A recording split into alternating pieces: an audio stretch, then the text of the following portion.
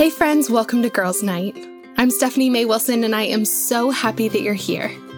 Each week I have a girlfriend over and we talk through one of the biggest questions we have about our lives as women. We're talking about friendships and faith and relationships and self-confidence, about our calling in life and how to live every bit of our lives to the absolute full. Life is so much better and easier and absolutely more fun when we navigate it together as girlfriends, and I cannot wait to get started. In today's episode, we're talking about how to quiet the noise and figure out what you believe about politics without anyone yelling at you. I'm really excited about this episode because, guys, I believe that our voices matter. As a Girls Night community, our voices matter, and I want us to feel confident using our voices in this November election. Problem is, if you're anything like me, it can be hard to figure out what you actually believe. Our families have an opinion. Our friends have an opinion, our church has an opinion, everyone on Facebook has an opinion, everyone on TV has an opinion, and it is so hard to quiet all of that noise long enough to figure out what we actually think. And so that's what today's episode is here for. Today, my friend Emily and I are doing our very best to create a safe little pocket of quiet where we can ask questions, escape the noise and the pressure, and figure out what we believe and what's important to us without anyone else weighing in. I'm going to introduce Emily and tell you more about our heart for this episode as we dive in, but here are just a few of the questions we talked through together. We talk about why it's so important to vote and also how to register to vote. We talk about how to sort through differing opinions and media sites in order to find accurate and useful information. We talk about how to figure out what we actually believe and how to stand strong in that, even if our convictions differ from those around us. We talk about how vocal we should be about our political views and if we need to be sharing our opinion on social media or not. We talk about our faith and how that plays a role in our political decisions and so much more. Guys, if you've been feeling overwhelmed by the noise, feeling pressure from all sides as you try to figure out what to do in November, this episode is for you. I'm hoping it's as helpful for you as I know it was for me. So, are you ready to dive in? Here's my conversation with my dear friend Emily. Okay, friends, I'm so glad that you're here today. I'm sitting here with one of my very best friends, Emily Tuttle. She's been on the show before, and I'm really excited about this episode. First, before we get into anything, Emily, thank you so much for being here. I feel like asking you to be on this episode is like kind of a tall order, and I really appreciate you like accepting this crazy ask of mine and joining me here for this episode. Yes, you are one of the only people that I would want to have a conversation about politics that lasts this long with. So we're going to do our best, guys. And one that's recorded. Also and that, public. yes. Not over dinner. So Em, before we get into anything, can you tell us who you are, what you do, and a fun fact about yourself? And I said 100 points to you. I don't know what the point system is that I made up just now, but 100 points to you if you surprise me with your fun fact. But also no pressure, because I gave you one. Because I told you one that you should use if you couldn't think of one. Oh, gosh, yes. Okay, well, I'm Emily. Like Steph said, I live in Atlanta, and I do kind of a variety of different things for work. I have an Etsy shop where I paint globes, like world globes. The people use them for different events, decorations, wedding guest books, things like that. Very random. It's not like I set out to do that, but I just started it a few years ago. It's actually Steph's fault. She can tell that story if she wants to, but it's turned into like my full-time job, which is crazy. So I work from home doing that, which gives me a lot of flexibility, which I like, to be able to travel and do other things I care about. And a lot of my friends live really far from me, so when we're not in a pandemic, I can visit them a lot. And I also do some part-time video production on the side, mostly helping like nonprofits and ministries use stories to kind of explain their mission or to raise money. And then one of the things I spend a lot of my time on the side is I'm on the board of an organization called Friends of Children Everywhere that, among other things, helps to advise and fund and partially run a children's home in Guatemala, where I've been involved for the last 10 or so years. So I spend a lot of time in Guatemala with the kids there that I've known for years and working with that board to try to let people here who really want to do good and to have an influence partner with some really, really amazing people in Guatemala who are doing this work and kind of bridge that gap between people that want to support the work and the people doing the work. So that's me. I love that. What's your fun fact? I don't know how fun this is, but I feel like anyone who knows me, as you do, can attest. I have like the tiniest mouth in the world. Like literally like my jaw joints just like don't open. And so I take like teeny tiny bites when I eat, which drives everyone crazy because it takes me like 1,000 years to eat my meal. And it's not because I'm like trying to make the meal take forever. It's just because I like literally can't take big bites because my mouth is like the size of a quarter. It's so small. Like if you're, I'm trying to give people a picture.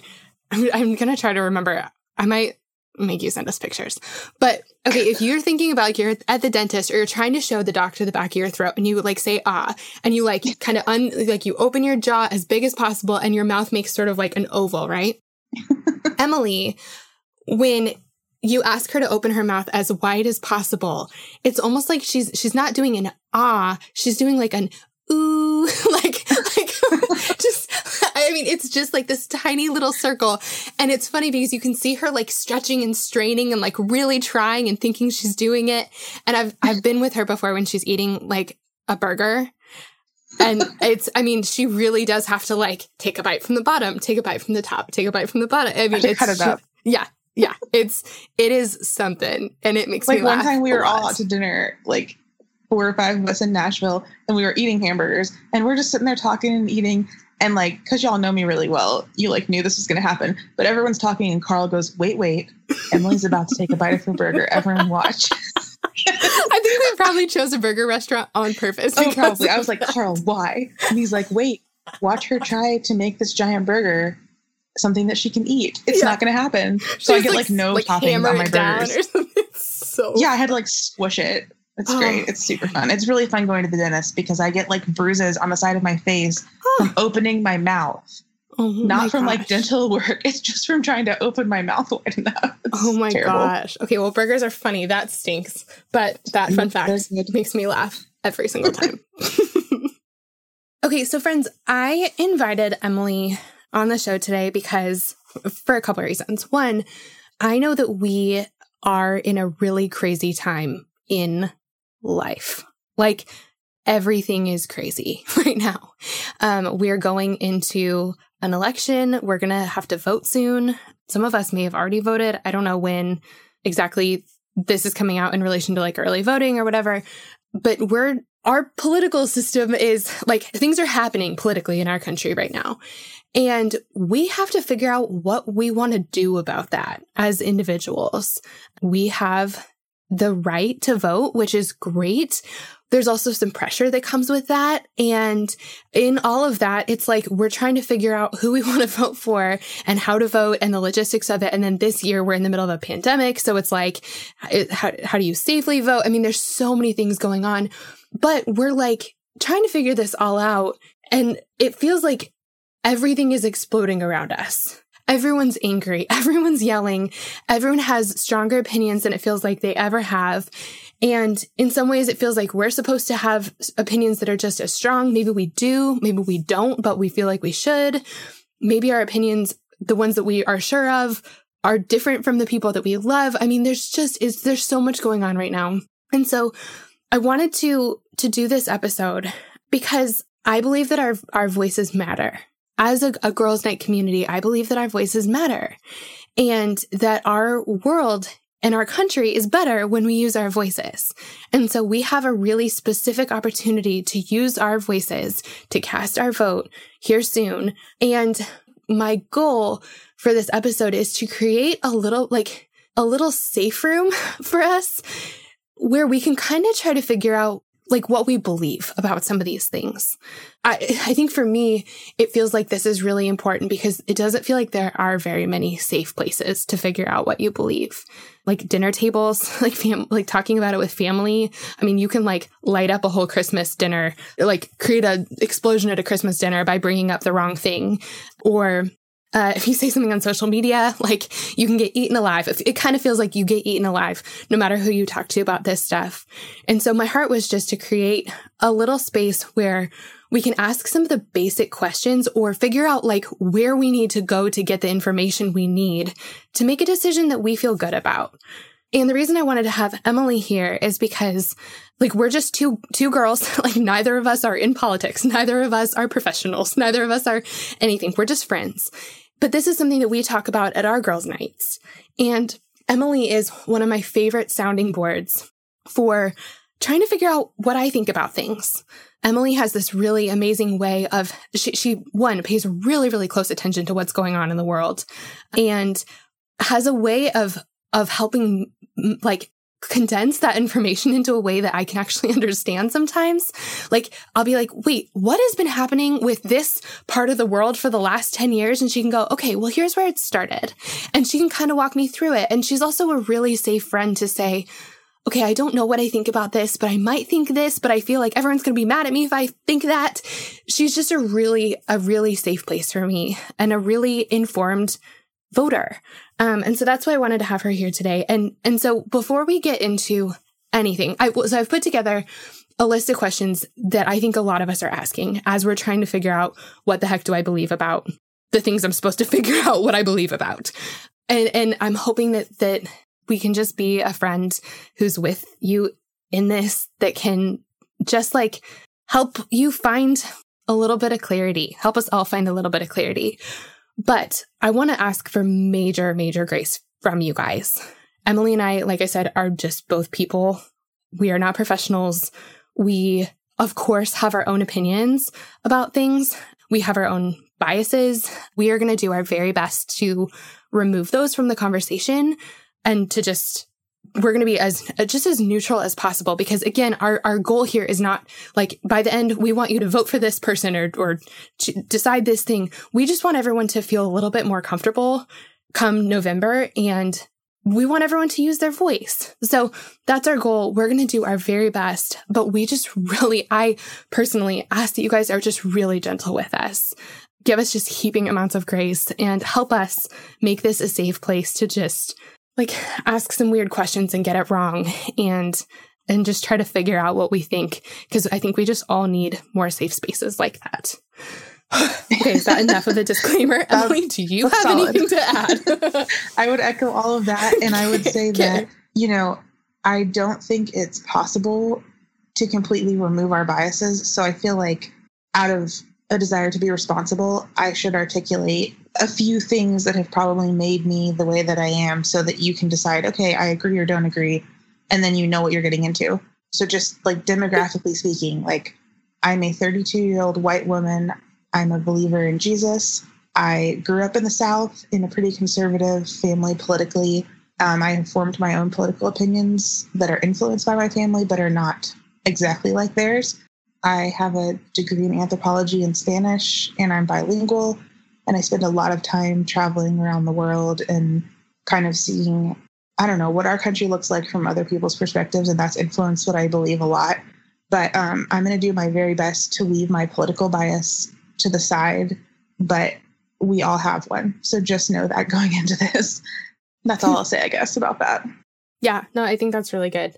And again, yeah, we're not trying to convince you of anything. And like the whole goal here is just like we have this opportunity to get to say what we think in November and to get to like influence things one way or another in the way that we feel is best. And I think most of us feel pretty ill-equipped to make decisions like that. And so sometimes we take our voice out of the running. And so my heart is just that we get like, we walk out of this conversation with like just a few extra tools in our tool belt to try to figure out what we think, apart from social media yelling, apart from what our church says, apart from what our parents say, apart from what this friend says you have to believe. Like just that we can just have a second to figure out what we believe. So just know, like, we don't have a goal here other than that. Like, that's the goal. So with all of that said, here is my very first of a whole bunch of questions I want to ask you. So, Em, before we get into I have a whole list of questions for you, but I feel like it's important to start here. A lot of the women who listen to Girls Night are Christians or, would say that they have a faith of some kind. And so I want to ask you, what are your thoughts on the role of Christians in politics? Like, as believers, what's our job when it comes to politics? Yeah, that's always my preference, is to start kind of with the big picture and then kind of zoom in. So I'm glad we're starting with this. I feel like keeping the big picture in mind of our faith is the most important when we're having this conversation, because, you know, there's going to be this issue that's going to come up politically, and that issue, and this election year and that election year. But it's important to remember now and always that our faith in God, the story of the Bible, truth that's found in Scripture and in the person of who God is, that all predates and outlasts our elections, our political parties, the different issues of the day, even our country as a whole. Nothing that's going on right now is new, and it's not a surprise to God. And so I feel like keeping our perspective on, you know, where our little story of right now fits into God's bigger story is really important. And then I would also say it's really important to know who you are and to keep your identity in context when you're having these conversations, because it's really easy to be like, oh, I'm a Republican, or I'm a progressive, or I'm a this, or I'm a feminist. And those are all fine things to be, but they shouldn't be the end all be all, the defining factor of what makes you you. And so I feel like listing out some descriptors for yourself and then putting those in priority order is really helpful. So like for me, I would say, first and foremost, I would consider myself a believer in God, a follower of Jesus. Next, I would consider myself a member of my family.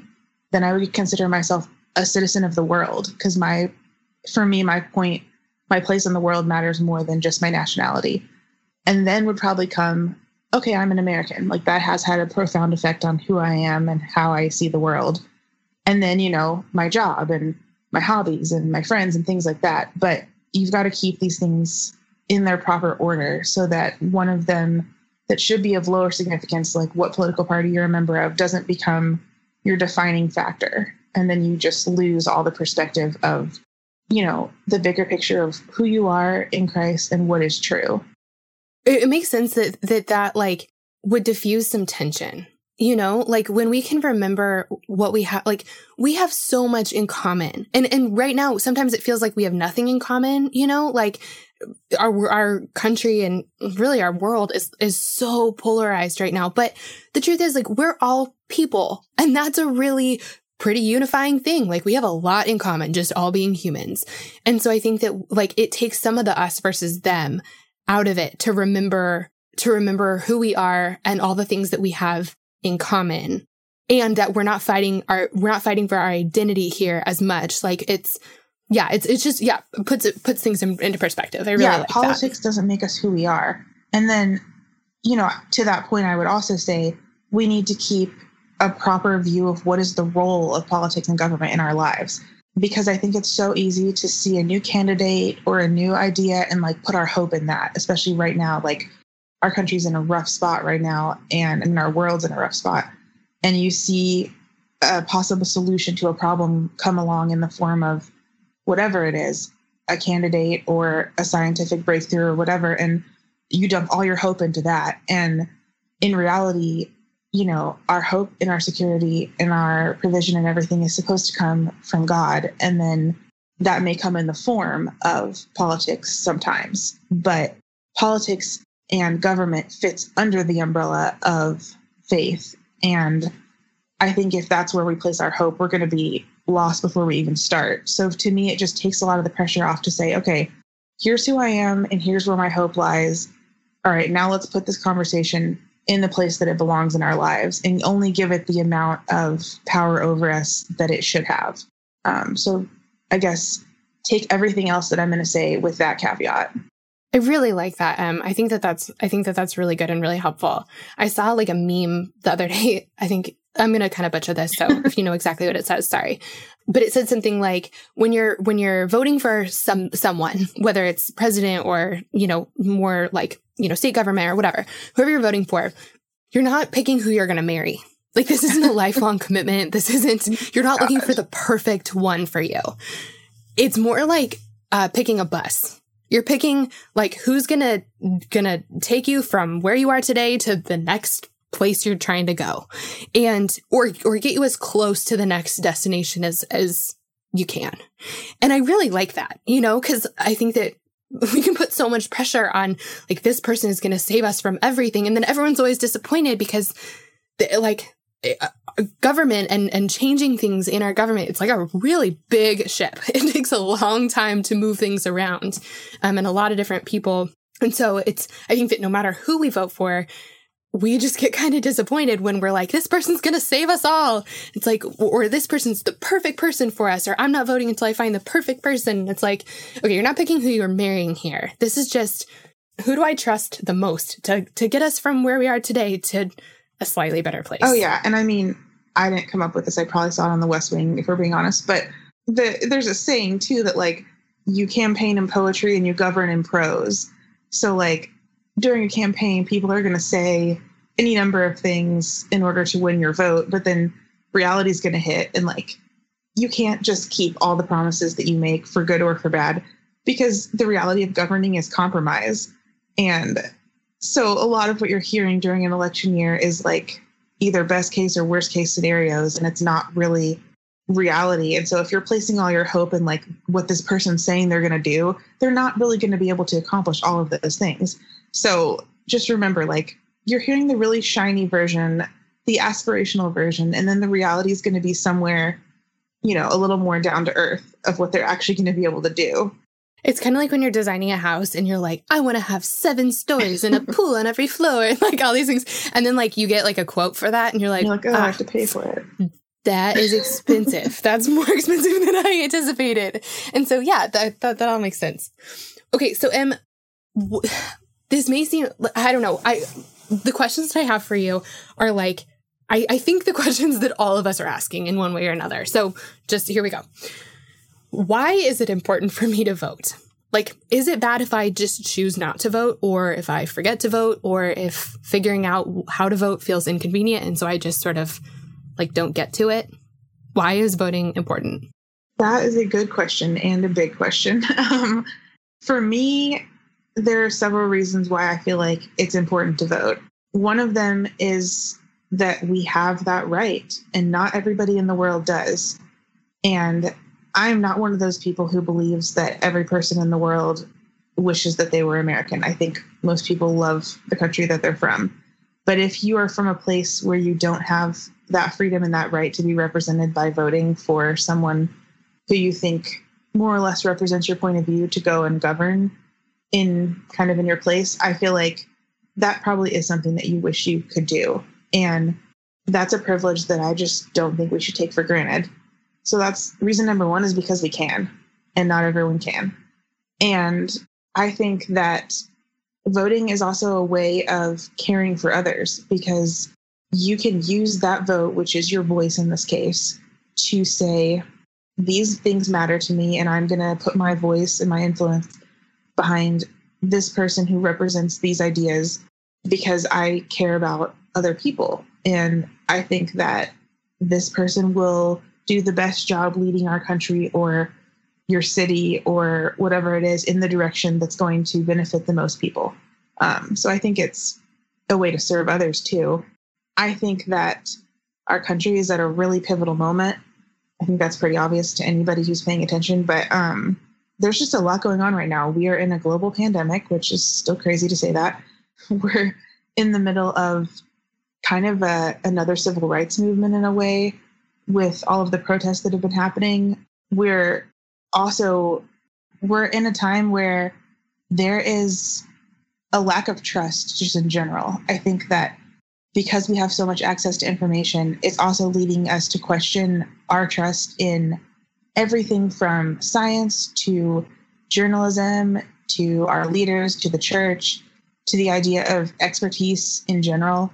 And it's making us think that there's no one that we can trust. And so I think if there was ever a moment for people that believe that they actually know what's true, which should be followers of Christ, to have influence, then it would be now. I feel like even if it's on a micro level, it doesn't have to be something as big as running for president. Even if it's on a local level, like I think the world and our country has never needed us more than they need us now as believers. So if there was ever a time to use your voice, it's now.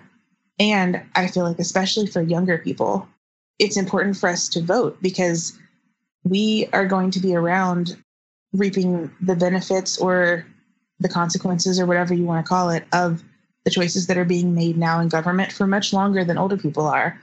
And yet we vote in the smallest numbers. Like in the 2016 election, 71% of people over 65 who were eligible to vote voted, and only 46% of 18 to 29-year-olds voted. So less than half of the people in most of our age demographic chose to vote in the 2016 election, even though it was, a really hotly contested election that pretty much everyone had an opinion on. Less than half of us chose to voice our opinion. So I feel like, you don't have a lot of room to complain if you're not willing to go and use the right that you have to cast your vote. And I will also say, remember that it's not just the presidential election that matters. Most things about our lives that government determines are determined by government that's on a more local level. So I think it's not only important to vote every 4 years in the presidential election, but I would say voting in the midterms, voting in your local elections is just as important, if not more important, because that's what really influences the policies that govern your day-to-day lives. So yeah, I believe that voting is very important. I love that.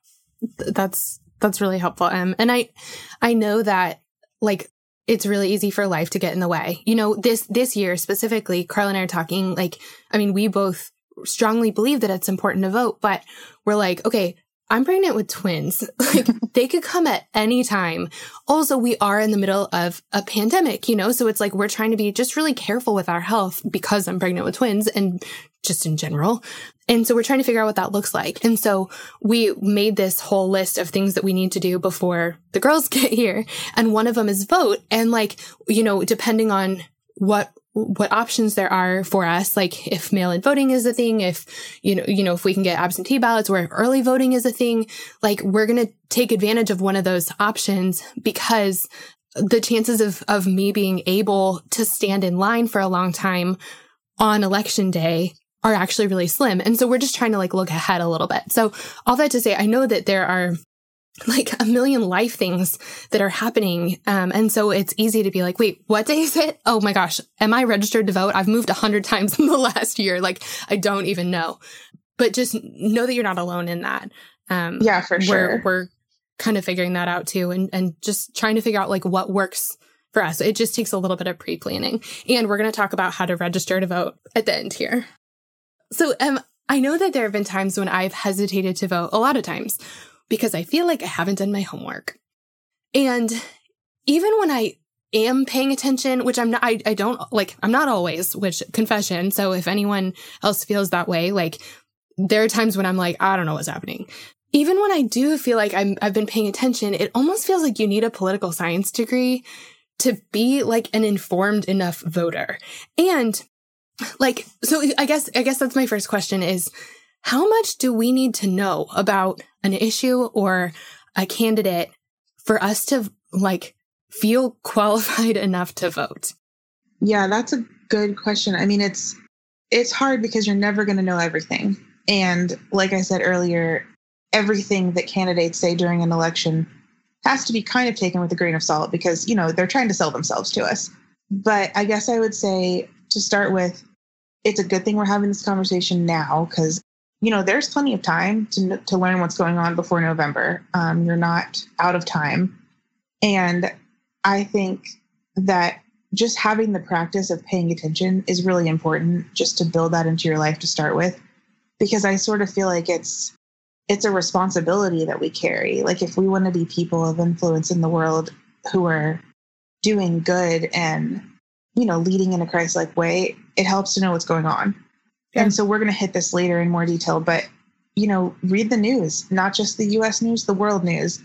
Try to know what's going on as much as you can so that when you read about a particular candidate, you have some bigger picture understanding when you're like, oh, they stand for this and not this, what this and that are. That's really helpful. Yeah. As far as actually picking which candidates to vote for, there are some assessment kind of, not quizzes, but sort of tests that you can give yourself that are kind of helpful if you just have no idea yet who you're even sort of leaning towards. There's a website called isidewith.com. I wouldn't take it as like gospel truth, but it's a pretty long survey that you can take that dives into all different questions. And it's like, I care about this much or that much, and I think this or that. And you kind of pick your answers. And then at the end, it tells you, this percent sort of align with this candidate and this percent align with that candidate. And it's not like you have to go vote for the person that they say that you align with, but it helps sort of take your temperature politically. If you are at a place where you couldn't easily summarize what you believe out loud yet, but you actually do have beliefs, everyone does, then having an assessment like that is helpful to just say, okay, this is where I'm at right now. So now I'm going to pay extra attention to the things that this candidate says out loud for the next 3 months and see if that does still ring true with me. And then you can decide yay or nay if it doesn't. But it's helpful just to know and have kind of a reading about like who you tend to agree the most with. I like that it doesn't require you to like I think that when we're going to vote, it's like we almost feel like we need to show up with our own essay, our own like statement of belief. And it's like, but we don't even have any categories. Like there are so many issues in our world and in our country. Like there are so many so many things to have an opinion about. So many. And if you don't have a list of those things you need to have an opinion about, like, then you're like, not only do I not know what my opinion is, but I don't even know what categories we're talking about here. And so I love that it's like, here's an issue. Here's one of the things that is going to come up. Like, and there's so many. Like the first time I took it, I was like, what in the world? Like people are supposed to have an opinion about all these things. But then as I took it, I was like, I actually do have an opinion about this, about this too. And it kind of goes down, and it's everything from like immigration to tax policy to the role of the military to probably things about COVID will be on there now. Just every little different thing. And, devote half an hour, take the quiz, and then see like, here's some areas I actually didn't have an opinion on. And you can say like not applicable or I don't know. And then they just won't count that one in your answers. But then also what areas you need to learn a little bit more about too. If there's something that you've just never even heard of, you're like, well, I should probably know about that. But it's a helpful summary. I love that. I'm really grateful. We're going to have that in the show notes. There's a whole bunch of links that are going to go in the show notes because Emily's going to hook us up. I made an outline. It's fine. Oh my God. I'm a nerd, guys. This is why I invite Emily on the show. Okay. I literally made an outline though, because otherwise I can't keep my thoughts straight.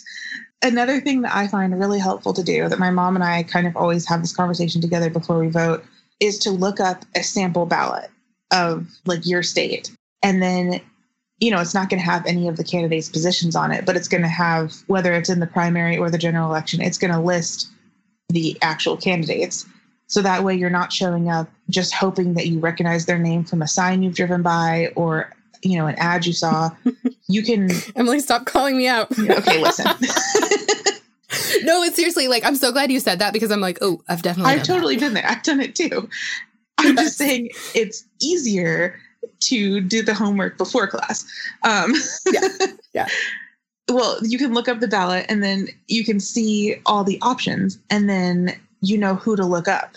And you can do this by just Googling your ballot, or there is a website called Ballotpedia, like Wikipedia, but for ballots. And it will show you who's on your ballot, if there's any like specific issue ballot initiatives that are going to be on your state ballot. It'll show you some of the voter registration deadlines, the polling hours, the election results. It's a pretty good website. And so I usually use that just to get my sample ballot. And then I start researching the candidates. And, I look at their websites, but their websites are run by them. So like, take that with a grain of salt because it's basically someone writing their own bio and like, I'm great, vote for me. So you can't necessarily just only read that.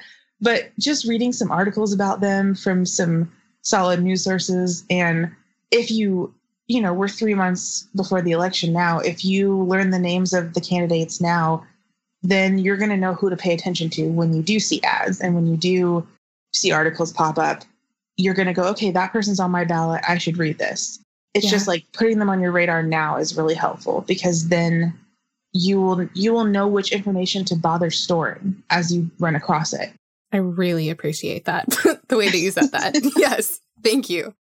Another thing that's fun that again, I will not say that this is like the only source of anything that you should have. But if you're just genuinely confused about how like US elections work, just go on Netflix and watch The West Wing. Like that sounds like a really shallow answer to this question. But honestly, I took politics and government classes in college, and yet I learned more about how like laws are made and how our government kind of works day to day from 7 seasons of The West Wing on Netflix after I had surgery than I did from any of my politics classes. So if that's amazing, a spoonful of sugar helps the medicine go down, you can just let Aaron Sorkin teach you what you didn't learn in college. That's amazing. I have to say, West Wing is probably my very favorite show. Like number one. Oh, same. I love it so much. You know this, but so I've watched it all the way through twice. Well, you guys need to know this show was made in the 90s, early 2000s. The clothes are terrible. The clothes are terrible. They have huge cell phones, and the quality is like, you're like, wow, I didn't realize that TV had changed so much in the last like 15, 20 years. It has. And so when you first start watching it, I was like, this is going to be hard to get into. It takes a minute, but like it ends up being so good. Carl and I have watched it all the way through twice. And every time I finish it, I like hope for just like a very, very, very selective memory loss so that I can watch it again, like totally fresh. And he has promised me, I'm telling this to all of you guys so that you can hold him accountable. To even know that he promised. He said that once our girls are here and we're in like kind of the newborn, like I'm like feeding them all the time and, we're super sleepy and we're just kind of bums on the couch trying to take care of these girls. He promised that we could watch it again. So just putting that out there. Carl so hates rewatching things for context. He does. He loves he loves The West Wing. He hates rewatching things. So, but he promised. Granted, it is pure fiction. However, it's a hopeful take on politics that I feel like we need today, guys. So anyway, that's the Borrow most it for America. It's fine. I feel like if we're pushing anything on you, it's The West Wing. Yeah, it's our favorite show. Just watch The West Wing first. Watch The West Wing. Okay, so when it comes to where to get our information, other than great TV shows, other than Netflix, other than the Netflix, like you mentioned this earlier, that there's so much distrust right now, and one of the things that I feel like everyone is super skeptical of right now is the media, and like that's always been the case. Everyone's always, like, especially around election time, been like, okay, this media outlet is biased in this direction. This one leads towards this direction. This one is like pure propaganda. But I think that right now we just don't really know, like when you're thinking about, okay, I'm going to go find out some information, like who in the world can we trust? Like, are there some news organizations that are known for being more balanced? Yeah, that's a big thing right now. I'm going to take my best shot at explaining what I believe about journalism. And, everyone's got their own belief about this, but I think that you and I are pretty much in agreement on this. I'm a journalism major, so. Yes, you studied journalism and intended to be a journalist, so I know that you have a high view of what journalism can be. Can be, yes. Can be, yes, should be.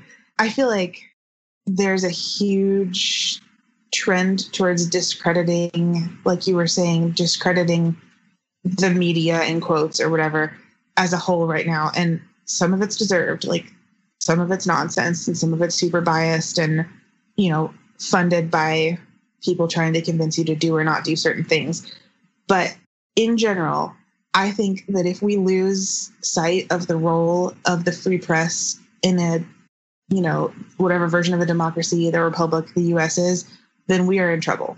Because if you look at history and you look at all these different countries that have, fallen or gone the way of dictatorships or fascism or totalitarianism, a lot of what it started with is losing the freedom of the press and the trust in the press to hold people in power accountable.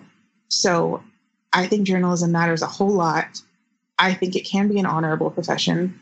And I think there are some journalists out there doing a really good job. And the idea that you can't trust any experts or any journalists, I think is just wrong. You need to have discernment about who you trust. But the idea that we shouldn't trust people who have experience in something or who are experts in something, to me is just crazy. Because in any other job besides journalism and politics, you're looking for the person with the most experience. You're looking for your surgeon to have done 100 hip replacements before he replaces your hip. You want your nail technician to have been certified and be really good at what she's doing. before, you get a manicure or any job. It doesn't matter what it is. And then we say like, oh, we don't need expertise in journalism and politics. We just need newcomers. So I think that's just nonsense. But having said that, I will say you have to be careful who you trust. And we need to examine ourselves when we go in to read the news, because most of us at some point have something called confirmation bias. We already know what we believe about something, and we seek out news sources that just confirm our own bias. We look for something that feels comfortable to read or to watch or to listen to and tells us, you know what, you are smart, you're right, and you believe the right thing about this. And that doesn't necessarily challenge you to actually seek truth. It just makes you feel good. So I think knowing your own biases and then reading things that make you a little uncomfortable is really important. And I think keeping news in its proper context of history is also important, so that you don't just believe anything. What does that mean? Well, there's just so many conspiracy theories that are floating around out there.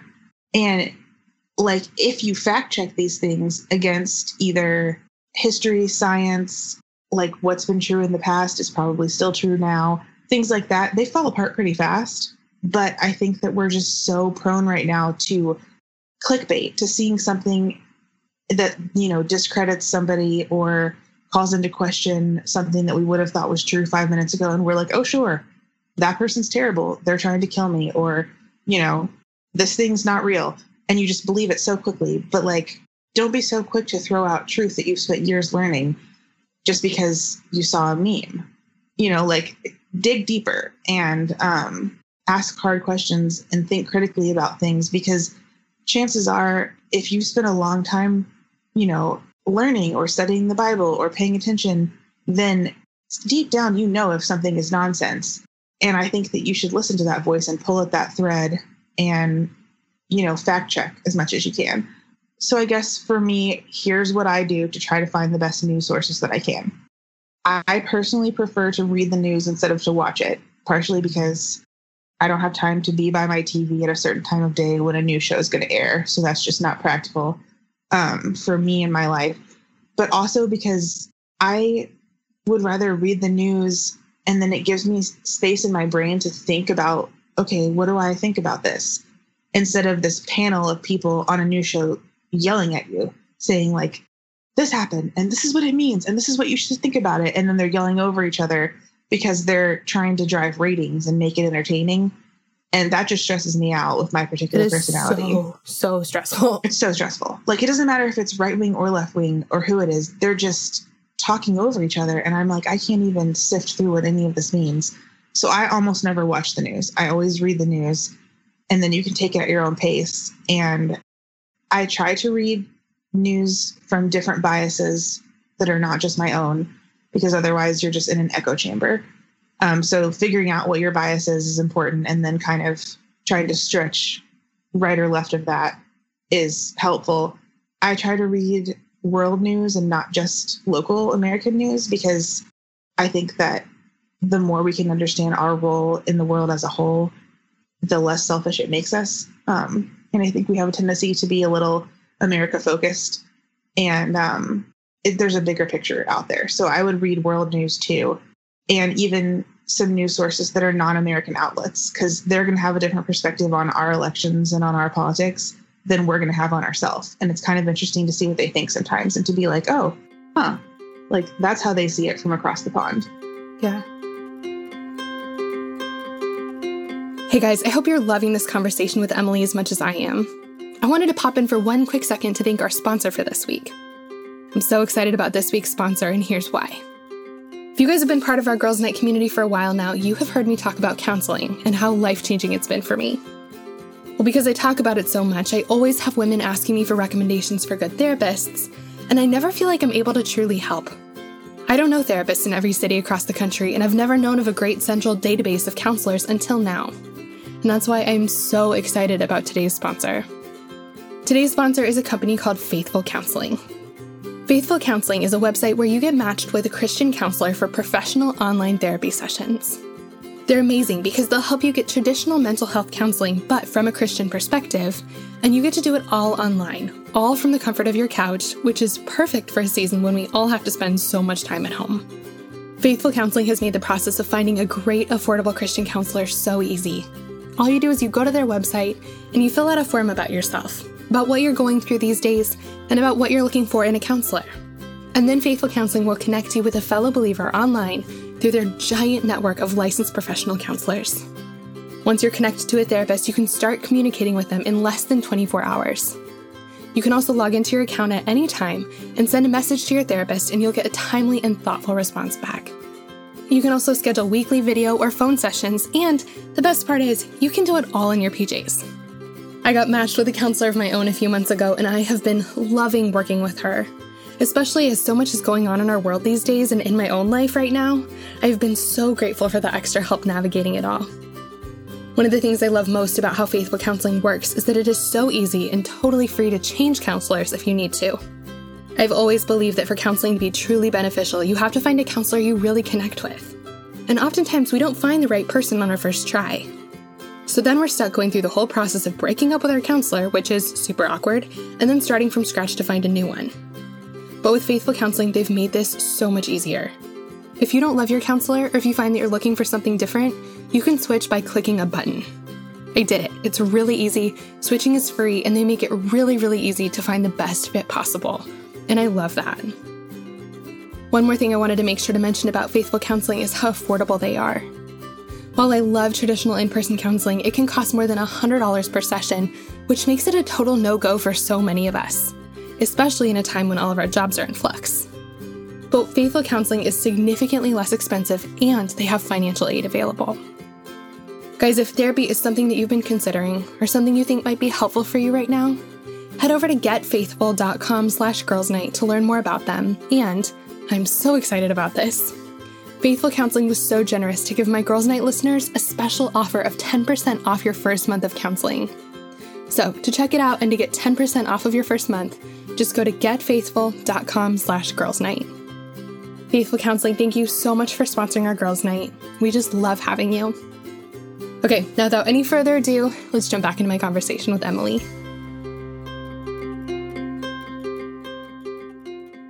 I like that it's like you're saying just stretch beyond what you normally read. Oh, for sure. Because it broadens your horizons and it'll confirm what you thought or it'll challenge what you thought. But it's just really good to hear other people's perspectives. I think that's something that really helps when we're in those, confrontational conversations at dinner with our family or with whoever, to understand like how someone else sees the world, like to put on their glasses for a minute. It is uncomfortable, but it's important. And it's a way of like relating and understanding to and understanding a whole other group of people. And you may end up thinking a little bit more like them, or you may not, but at least you'll understand why they think the way that they do. Yeah. I mean, and it'll help you just like love them better. It's really hard to love someone well without trying to see things from their point of view first. I think that that's almost impossible. And I think even as Christians, I believe that we are called to be people of empathy. I think that when it says the greatest commandment is to love God and the second is like it, to love others as you love yourself, I think you cannot love others as you love yourself without saying, what if I was them? Like putting yourself in their shoes, which is literally what empathizing is, seeing something from their point of view and asking how you would respond. I think that's how you can then love others as you love yourself, because you know how you would respond to something. So trying to see something from someone's point of view is an act of love to me. And it's the first way to build bridges. So yeah, I would say read news sources that are not something that fits into your normal, your normal influence, your normal circle, even if that's just people of different backgrounds than you. Like read things written by people of a different race than you or different religious beliefs than you, because their opinions as Americans are equally valid and you're going to learn so much from them. And like you said, it's either going to confirm like, okay, I do believe this, or you're going to go, I have no idea why I think this. Maybe I don't believe this. And it just stretches you. Yeah. So yeah, with that perspective, I think for me, the news sources that I trust the most are ones that tend to be much more just about giving you facts and less about opinion and analysis. You can always read op-eds, you can always read opinion pieces, but know that they're opinion pieces. And make sure that you're reading them after you've read the facts. So I appreciate news sources that make a point of separating the sections and say, here's what happened at this day, at this time, in this place. And then they say analysis or opinion by so-and-so. And then you know the rest of this article is someone's opinion. Totally valid. Keep reading it. But now you know we've now passed the point where we're just reading the sheer facts of like, this thing happened on this day, and now we're reading an analysis. And if it's not doing that, like, I don't find it to be super helpful, because you need to know the difference between facts and opinions. So some news sources that for me do a good job of that, I would say, are AP, the Associated Press. They do a good job just reporting straight facts. Reuters, similar.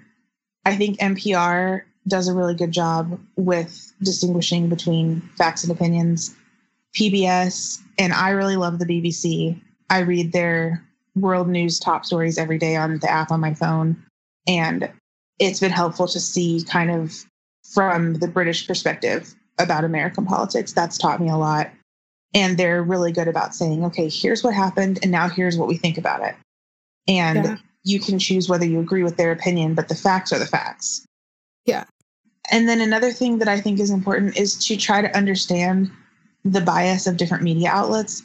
And there are some people who've done really good work, who've read, who even knows how many articles you'd have to read to do this, but they have charted the different news outlets on a scale of like left-leaning to centrist to right-leaning, and then on a scale of pure opinion to pure fact, and like where you fall in that. And so there's a few charts that we're going to link in the show notes, but sometimes if I come across a new media source and I just don't know anything about them, I'll check one of these charts just to see like, okay, this is like a center left, pretty factual newspaper, or like, no, this one's mostly just opinion. And then you kind of know what you're getting a little bit. So I found that to be really helpful. It's just like a litmus test for a news outlet. And then I think also just like trusting yourself to think critically, trusting that what you've learned and the things that have shaped you and given you the opinions you have are true of you. And so you kind of know whether you agree with something or not. And then trusting the Holy Spirit to lead you. Like if you're reading the Bible and if you're talking to God and you're listening to the Holy Spirit, then those voices are going to be present when you're reading news articles too, not just when you're reading the Bible. So I love that. Take the pressure off yourself. You don't have to know everything. Like, you know right from wrong, and you know truth from lie, and you still know it when you're reading the news. So I guess like do your homework and then trust yourself and trust God. I love that. And that's so good. Just as we're going into like the voting booth, we're looking at our ballot. And people, I feel like I've been taught things on both sides of this. Is it bad to vote just like down a party line? Like if you are like, I identify as a Republican or I identify as a Democrat, like you look at your ballot and you just like check all the way down on the Republican side or on the Democrat side? Or should we be sort of, and like, again, we'll do what we want, but what are your thoughts about this? Yeah, do what you're going to do. Yeah, we'll do what we're going to do. But like, what are your thoughts on doing that versus like kind of picking and choosing from both sides? Well, I have an opinion for sure. But before I tell you which one I would do, I would say, one, if you're going to pick a party and vote the party, make sure you know what that party believes now, currently, not what it believed in the past or what your parents told you it believed or what it believed 2 generations ago, because parties are fluid and they do change their platforms. So if you're just going to vote the party line, then be pretty sure of what you're doing and know what they believe. And then secondly, I would say, I don't think that's a great idea simply because there are different roles on the ballot. Like the president is one thing, your senator is one thing. Those people tend to kind of represent a party platform as a whole. But then there's something local, like the county sheriff. And like, say that you line up with mostly the Republican Party on some of these bigger issues, but say that on things like law enforcement and the way that people are treated when they're arrested and stuff like that, say that you agree more with the platform of the Democrats. You could vote for a Democratic sheriff to be your local sheriff while simultaneously voting for a Republican senator. It's okay to do that. And I think understanding the difference in the roles of who you're voting for and what things they have an influence over is helpful. But at the end of the day, I believe in voting for a person and not a party. I think that you're choosing a candidate to represent you. And the idea that like all of your opinions or all of our country's opinions can fit into these two points of view and that's it, to me is just crazy. I think the two-party system is difficult. And I personally hope that eventually we have more than two options on the ballot for each choice. But, you know, I don't think there's anybody whose entire set of opinions is characterized by the platform of the Republican Party or the Democratic Party. I just don't. So I think if you learn about each person and like based on the role they're planning to fill, what are their beliefs, that takes more work, but I think you're going to get closer to a ballot that represents your actual beliefs than just saying like red or blue. Yeah. That's so good. Like thinking about what job is this person? Like this person's applying for a job here. Like what kind of job are they applying for? And like what kind of qualities am I looking for for this job? You know, the job of the sheriff is different from the job of a president. The job of a governor is different than the, like, you know, head of the school board. Is that something we vote for? That is something we vote for. I'm pretty sure. Well, I've seen school boards on ballots. Yeah, I feel like I have too. Anyway, forgive us. We're just two people talking about politics. But yeah, it makes total sense that you're just looking for different characteristics in these different people. And so like kind of interviewing them individually, you know, for that specific role. I think it's cool. Yeah. And it's unlikely that, you know, someone who's applying for a more local, very specific position with a narrow focus is going to even articulate their beliefs on some of these bigger issues like immigration or abortion. Like their opinion on that doesn't really matter for the job they're going to be doing. They probably won't even say it publicly because it's just going to polarize people. And I don't think it matters what like someone on your local school board thinks about some of these bigger issues, because their job is to know what they believe about the education system and to act on that. And so I think that looking at each person's beliefs as much as you can is the way to do it. And that's why I start with looking at the ballot and then learning about the candidates one by one instead of just kind of generalizing, because my beliefs just don't fit into either of the political party completely. Yeah. So what about, you know, that makes total sense. What about voting based on one issue? Like, and this could be all the way down the ballot. You know, we vote right or left completely because this one thing is just our thing. And this one party, you know, believes this about it. And so we're just going to like go all the way down, or voting for one candidate. Like I'm going to vote this way for president or this way for president because of this one issue. Like, should we be looking at things based on one issue? Yeah, that's a hard one because there are a couple, 2 or 3 specific issues right now that just because of the nature of what they are, they elicit a strong response. Like for me, immigration is probably that thing because I spend so much time in Latin America and, you know, I have definite ideas about immigration because to me, immigrants are not like this nebulous group of people. Like they're my friends. I know them. I speak the language of a lot of the people immigrating into this country right now. And I know a lot of immigrants and I grew up with tons of them. So to me, it's like I'm voting for something that's going to deeply affect my friends. For other people, abortion is that issue. And obviously I care a lot about, I have an opinion about that as well. But each person kind of has usually one issue that's like tugging at them. And like, that's the hill you're going to die on. And that's not wrong. I think that being passionate about these issues is important. But I do think that it's totally possible to believe strongly about a specific issue and find ways to influence that issue and yet not necessarily have to vote for the party that you think is like the party of that issue. Because if everything else about that party or that person you disagree with, why are you voting for them over this one thing? And I think it's important also to look at, you know, like I said before, does the role that person's seeking to fill actually have an influence on the issue that you're talking about? Like, is this person in the role they're going to fill actually going to have any impact on immigration law? Can they actually like influence abortion law? Or are they filling a role that has nothing to do with that? And you actually don't agree with the party that they represent on everything else, you just agree on one of these big issues, then I don't think that that matters for this person's job. So I think it's keeping it in context and saying like, if you're really, really, really, really strong about being pro-life, there's 1,000 things that you can do besides just voting once every 4 years to fight for that cause. Like, there is ways you can get involved every day in your local community.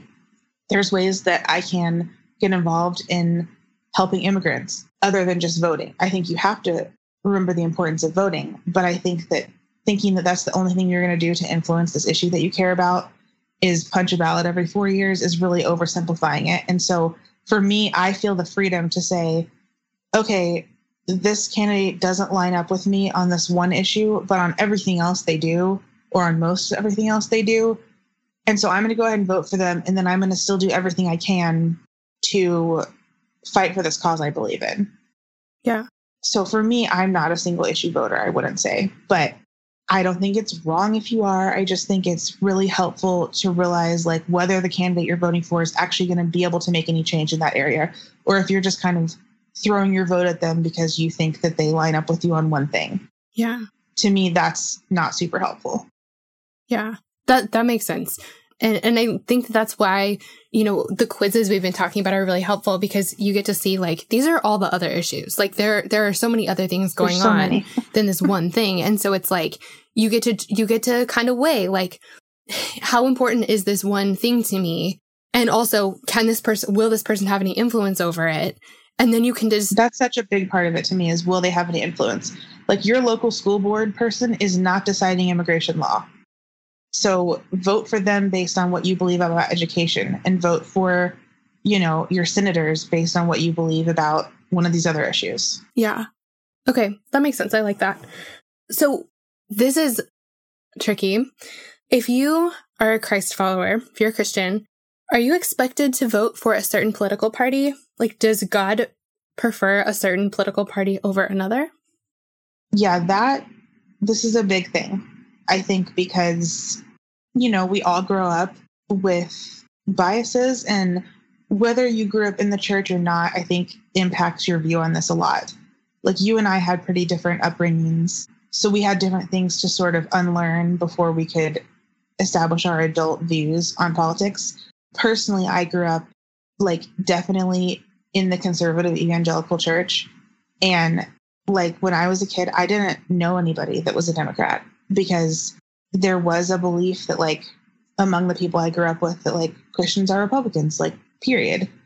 And I never really knew why that was. When I was a kid, I just thought it was the case. And then as I got older and kind of started to learn different things about my faith and different things about politics, I started asking questions and going like, do we have to be Republicans? Like, or if I want to be a Republican, why am I a Republican? And I have come to the conclusion for myself that like, no, I don't think that there is either political party that entirely encompasses what it is to be a follower of Christ. I just don't. I don't think that my beliefs can fit inside completely one or the other of the parties. I'm not personally registered as either of the parties, but also I just think that the role of truth and of the Bible and of Christianity is so much bigger than politics and American politics specifically, that to say that like all Christians have to be Republicans or all Christians have to be Democrats is to put God inside of a tiny, tiny box that he does not belong in. God was around a long time before the United States. God was around a long time before our particular system of government was even thought of. And God will be here after any of this is gone. And so I think that, like I said earlier, like maintaining the order of the things that we identify ourselves by is really important. And then realizing that like politics is important. Yes, government is important. It plays a role in, shaping our daily life. But Jesus, when he showed up on earth, didn't choose to come and run for a political office. Like, I think the Jews were expecting a political leader out of the Messiah, and they thought he was going to show up and be like, okay, like King Herod, you're out. I'm here now. I'm going to take charge. And he didn't do that. And so a lot of people didn't see him as the Messiah because he did not show up and take political control. He came, as a baby, and he served people and he critiqued the political leaders of the day, if anything, and he tried to hold them accountable to aligning with truth and not just with their views. And it shocked a lot of people, but I think it's a lesson for us to say, like, okay, if Jesus didn't think that politics was the answer to everything, then neither should we. And I think, like, it's an answer, but it's not the answer. So for me, no, there is not a political party that I feel beholden to as a Christian. And I think that neither of them encompasses everything I believe, but I think I can do my best to try to vote based on, you know, my conscience influenced by the Holy Spirit, and try to be as Christ-like as I can be, and then realize that, like, my hope is in something bigger than what the political leaders of our country are going to choose to do about one issue or another. And not everything is political. Like, it's just not. I think there are some things that are just true and some things that are just lies, and a lot of things that are pretty gray. And there's, like, a variety of acceptable beliefs about a lot of stuff. And I think that our tendency in an election year especially is to make everything, like, the hill that we're going to die on, the most political thing it can be. And I just don't think that, like, biblical truth is inherently political. So feel free, be free, and, you know, prioritize your relationship with God and the truth that comes from that over saying, like, you know, my grandpa thinks that if I don't vote Republican, I don't love Jesus, because I just don't think that's true. Yeah.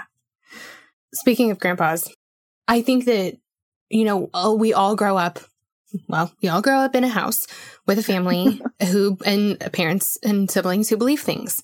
And I think naturally those things really influence us for a lot of our lives. You know, that's the set of sunglasses that are put on our face. You know, that's how we see the world for a long time. And I think that a lot of us are, you know, get to adulthood and start to find ourselves asking questions about, like, do I believe the same things as my parents, or do I believe something different? And I think, you know, for me, if I do believe the same things as my parents, I want to know why. I don't want to just believe them because that's what they say, because I'm an adult now. I get to choose, you know, and I want to have my own convictions, and I want to have chosen them for myself.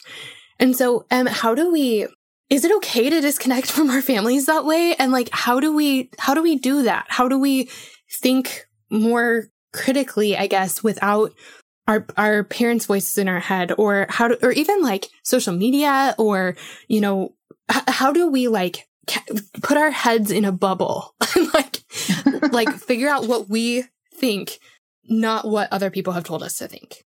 Yeah, for sure. Does that make any sense? Yeah, that totally makes sense. I think you can't. I think you can't stick your head in a bubble. I think that maybe you think you can. I don't think you can. But I think that the way that you're raised is always going to influence you, whether it causes you to, like, take a 180 and be like, I'm getting as far from that as I can, or whether you think, okay, my family kind of made me a lot of who I am, and I generally agree with them. I don't think you can just silence that voice in your head. But I would also say you are an individual. Like, you are your own person, and your upbringing is going to influence you, but you have a unique set of life experiences. You have your own knowledge that you've learned. You have your own wisdom, and you're your own person. And so I don't think that we should feel limited by the political views or the opinions of the family that we grew up in. I don't think it's necessary that we agree for the rest of our lives with the family that we grew up in, but I think that we can honor them in our disagreement if we decide to go another direction. It depends on how your relationship is with your parents, obviously. Like, there are some situations where it's just toxic and you just need to distance yourself from that. But I think for a lot of us, like, there are things I disagree with my parents about for sure, but I can still have these conversations with them in a way that prioritizes the fact that I love them and that you honor them as your parents, and that you are thankful for the things they taught you, even if you've sort of not followed the exact same path. And I think if you're a parent, you know, what you want for your kids is that they grow up to be strong people who have opinions and who know why they believe what they believe. And then I think you would see that as a success. So I don't think that you have to believe the exact same things as your family, but I don't think that you have to be rude about it either. I think it's totally possible to form your own opinions, and I think you should, but I think that you can love your family through that journey. I really like that. When it comes to both our family, like our families and our friends and social media, how vocal do we need to be about what we believe? Like, do we have to take a stand? Is it are we missing an opportunity or like shirking responsibility if we don't take a public stand or correct our parents or try to convince a friend of what we believe? Like, can we be quiet about it? Should we be quiet about it? Do we have to talk about it? Are we responsible for convincing other people? Like, how public does this need to be? Yeah, for sure. I guess for me, I feel like our generation and everyone younger than us has grown up in like this absurd time, which is probably how it's always going to be from now on. But like we have grown up with this expectation that like stuff be public that would never have been public before. Like nobody before us grew up with pictures of their entire lives on the internet and grew up with, you know, your Zanga journal and all your thoughts being public when you're a middle schooler. Like that's going to be fun when we have candidates whose Zangas are accessible in a few years, but that'll be a treat for us all. Like, you know, it's a crazy time now to think that like, if you didn't post a picture of it, you didn't go to it. Or if you didn't tell them happy birthday on Instagram, that you don't love them. Or if it's not in your stories, that it wasn't important. Like, I don't personally subscribe to that belief. I think that some of the most meaningful things in your life can happen off the internet, and you're not obligated to share everything with the world. So first of all, if you don't want to talk about politics online, like don't. It's your life. I think the reason that we have a secret ballot in this country is because it's our right to vote for someone and not have to tell anyone who we voted for. So if your family asks you and you don't want to tell them, find a kind way of saying like, I don't love to talk about politics, or certain family members, maybe you can, and certain family members, maybe it's too hard. Like there are family members where I have to go out of the political conversation when it starts because I know they're just trying to bait me. And I know from having talked to them about it that it's not going to go in a good place. So those people, I just kind of say, oh, did I tell you about this? And I change the subject, or I just tell them like, I really don't want to talk about this. But with other people, I think that you can use your influence. I'm a big believer in like deciding what you want to use your influence on, because I think that just yelling as loud as you can about every topic is going to cause people to just ignore you and drown you out, because being the loudest one doesn't necessarily mean that you're the most articulate one. So I think deciding like which things to talk about publicly is important, but then realize like if this is something that you care deeply about, you have influence and you have a voice, and you have more means now than you've ever had to share that voice. Like just as we live in a crazy time with oversharing, I also think we live in an exciting time where a single individual can have the loudest voice that's ever been possible in the world right now. So I think if you're a person who really, really thinks that elections are hugely important, or there's an issue that you are really passionate about that you want to advocate for, you have a bigger voice than you've ever had now. And it's a cool time to get to say what you believe. And I think it's fine to be quiet about a lot of things, but if there's a situation of injustice, I think that we're called to speak up, like, period. I think if there's someone, you know, who is being the victim of an injustice and we know it and we don't say something, that's different. But just about politics in general, I don't think that you have to say everything on the internet. No, you can, but you don't have to. And I think the way you say it matters, the frequency with which you say it matters, and, you know, the sources you cite, the arguments you make. I think when you can tell a personal story and put a human face on an issue, that's always more helpful than just saying, this is what I think. If you can say, like, this is what a person I know has experienced, people listen to you more. You know, you can get them to understand from another person's point of view rather than just saying, like, here's my thoughts on immigration. So to me, it's not even just whether you should speak, it's how you should speak that's important.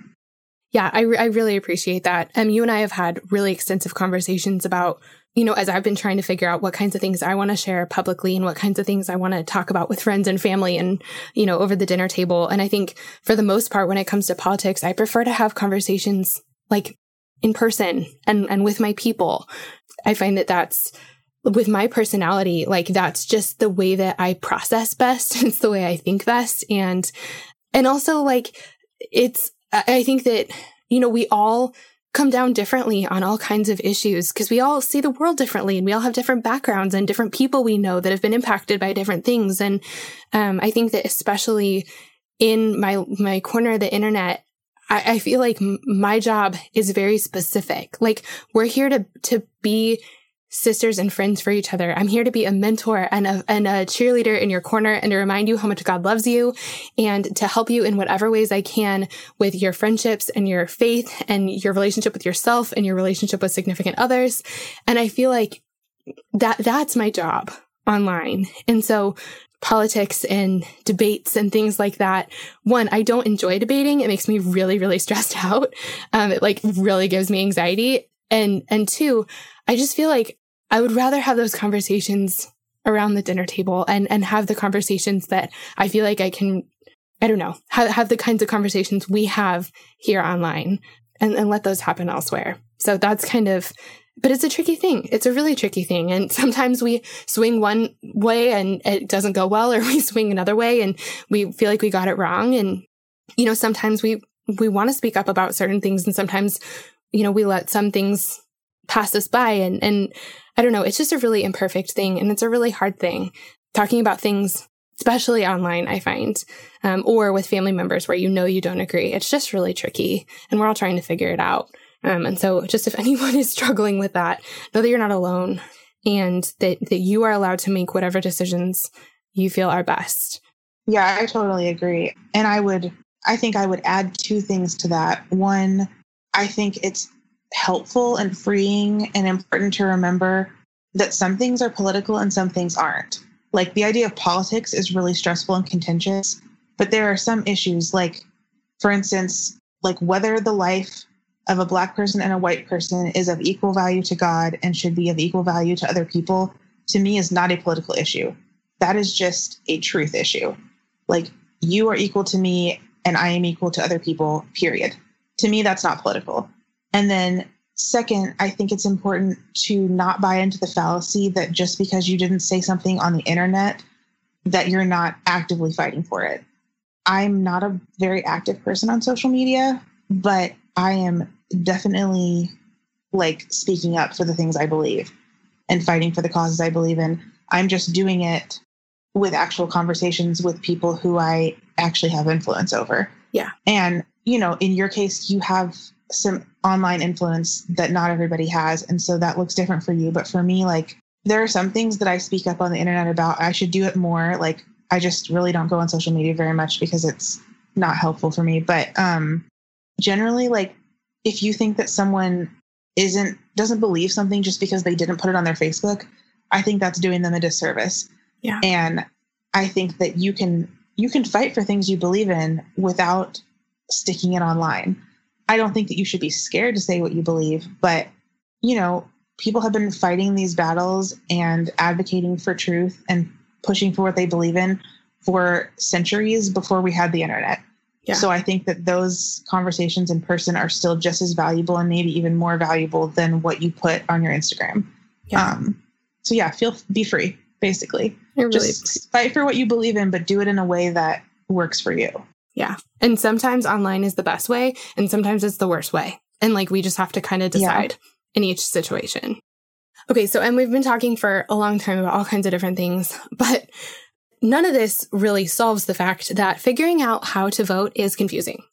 And I say that as someone who's changed their name in the last decade and has had a billion different addresses. And I feel like my driver's license never matches my actual residence. And my phone number's from Colorado. And forever, all my stuff was registered at my parents' house, but then I lived in Georgia and then I lived in Tennessee. And I'm just all over the place. And I feel like a lot of us are right now. And because of that, figuring out what we need to do to vote is I don't know, it just feels complicated. And if anyone else thinks that's silly, I'm sorry, but that's how I feel. No, it's a real thing. I have a feeling I'm not the only one. And so how do we practically figure out what we need to do in order to vote? Well, in preparation for this, I decided to see what happened when I just Googled register to vote, because I was like, I bet it's just there. And sure enough, it was. For me, I just Googled voter registration deadline or something. And the first thing up there was, I live in Atlanta, so it was Georgia, voter registration deadlines. So if you Google that, it should pop up your state at the top. I'm also in the show notes going to include a list to the link of all the voter registration deadlines. But the first thing you have to do is register to vote if you have not already done that. You may have done it back when you first got your driver's license. I think that we do that here in Georgia, but not every state does. So if you've never voted or that you're not sure you're registered where you live now, step one is registering to vote. And like I said, I'll link a website where you can do that, but you can also just Google it and it should be like the first thing up there. And then once you've registered, you need to look at the deadlines and see, if you're going to request an absentee ballot, when is the deadline to request one? If you're going to do early voting, when does that open? When does it close? Actual election day is November 3rd. So if you want to show up in person, that's the day for that. But you should know the hours of your polling place and where your polling place is. And those things are all available on your state's websites. And then also Ballotpedia, like I said before, has all that information and we'll link to all these things.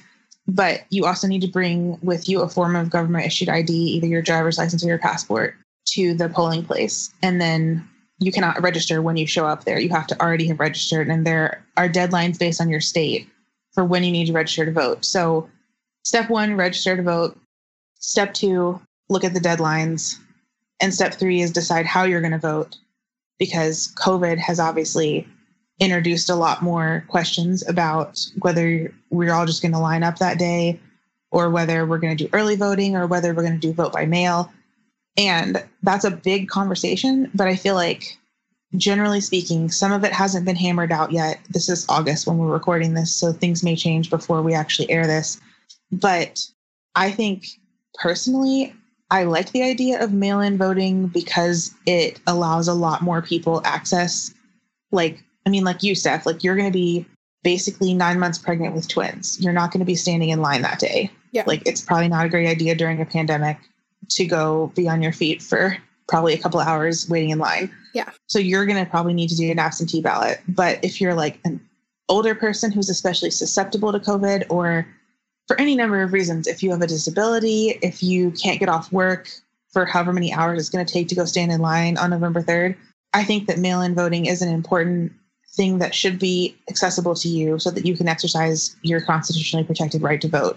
I will say that there are some problems with the U.S. Postal Service right now. I run a small business. I love the U.S. Postal Service, but it's got some issues at the moment. So I personally, since I work for myself and I have control over my schedule, I'll probably go vote in person. Yeah, I love that. Guys, thank you so much for listening and for just in advance for your grace. Like I said, we're just two friends that talk about this in our own life and at our own girls' nights and, are trying to figure out who we want to vote for and what we think, and I don't know, we're still figuring it out too. But I hope that this has felt like just a minute to breathe and a safe place to figure it out. And my hope for all of us is just that we do our little bit of homework, that we do the kind of uncomfortable thing of figuring out how do I register and where am I supposed to go? And that we use our voices, because here's what I really believe is that every single one of our voices matter. The girls' night community, our voices matter. And this is a day where we get to speak up. And so I hope that we do it. And I just thank you guys for being here, for letting us be imperfect, for letting this episode be imperfect. But I do hope that it was helpful. And thank you so much for being my sounding board, and also our sounding board today. I'm really, really grateful for your wisdom. Yeah, thank you. And thank you guys for your grace as you listen, like Steph said. Friends, thank you so much for listening to today's episode. I cannot tell you how much it means to me to have you here at Girls Night. Before we go, I wanted to mention quickly that I know we talked about a lot in today's episode. And so if you want to find the links for any of those things, all you have to do is go to my website. It's girlsnightpodcast.com, and for every episode, we have a blog post with the show notes. All of the links will be there for everything we talked about, so you can check out all of the resources that Emily mentioned, and I know it's going to be a super helpful resource in this time. All right, friends, that's all we have for today, but we'll be back next week with another episode of Girls Night, and I'm super excited about this one. I'll see you then.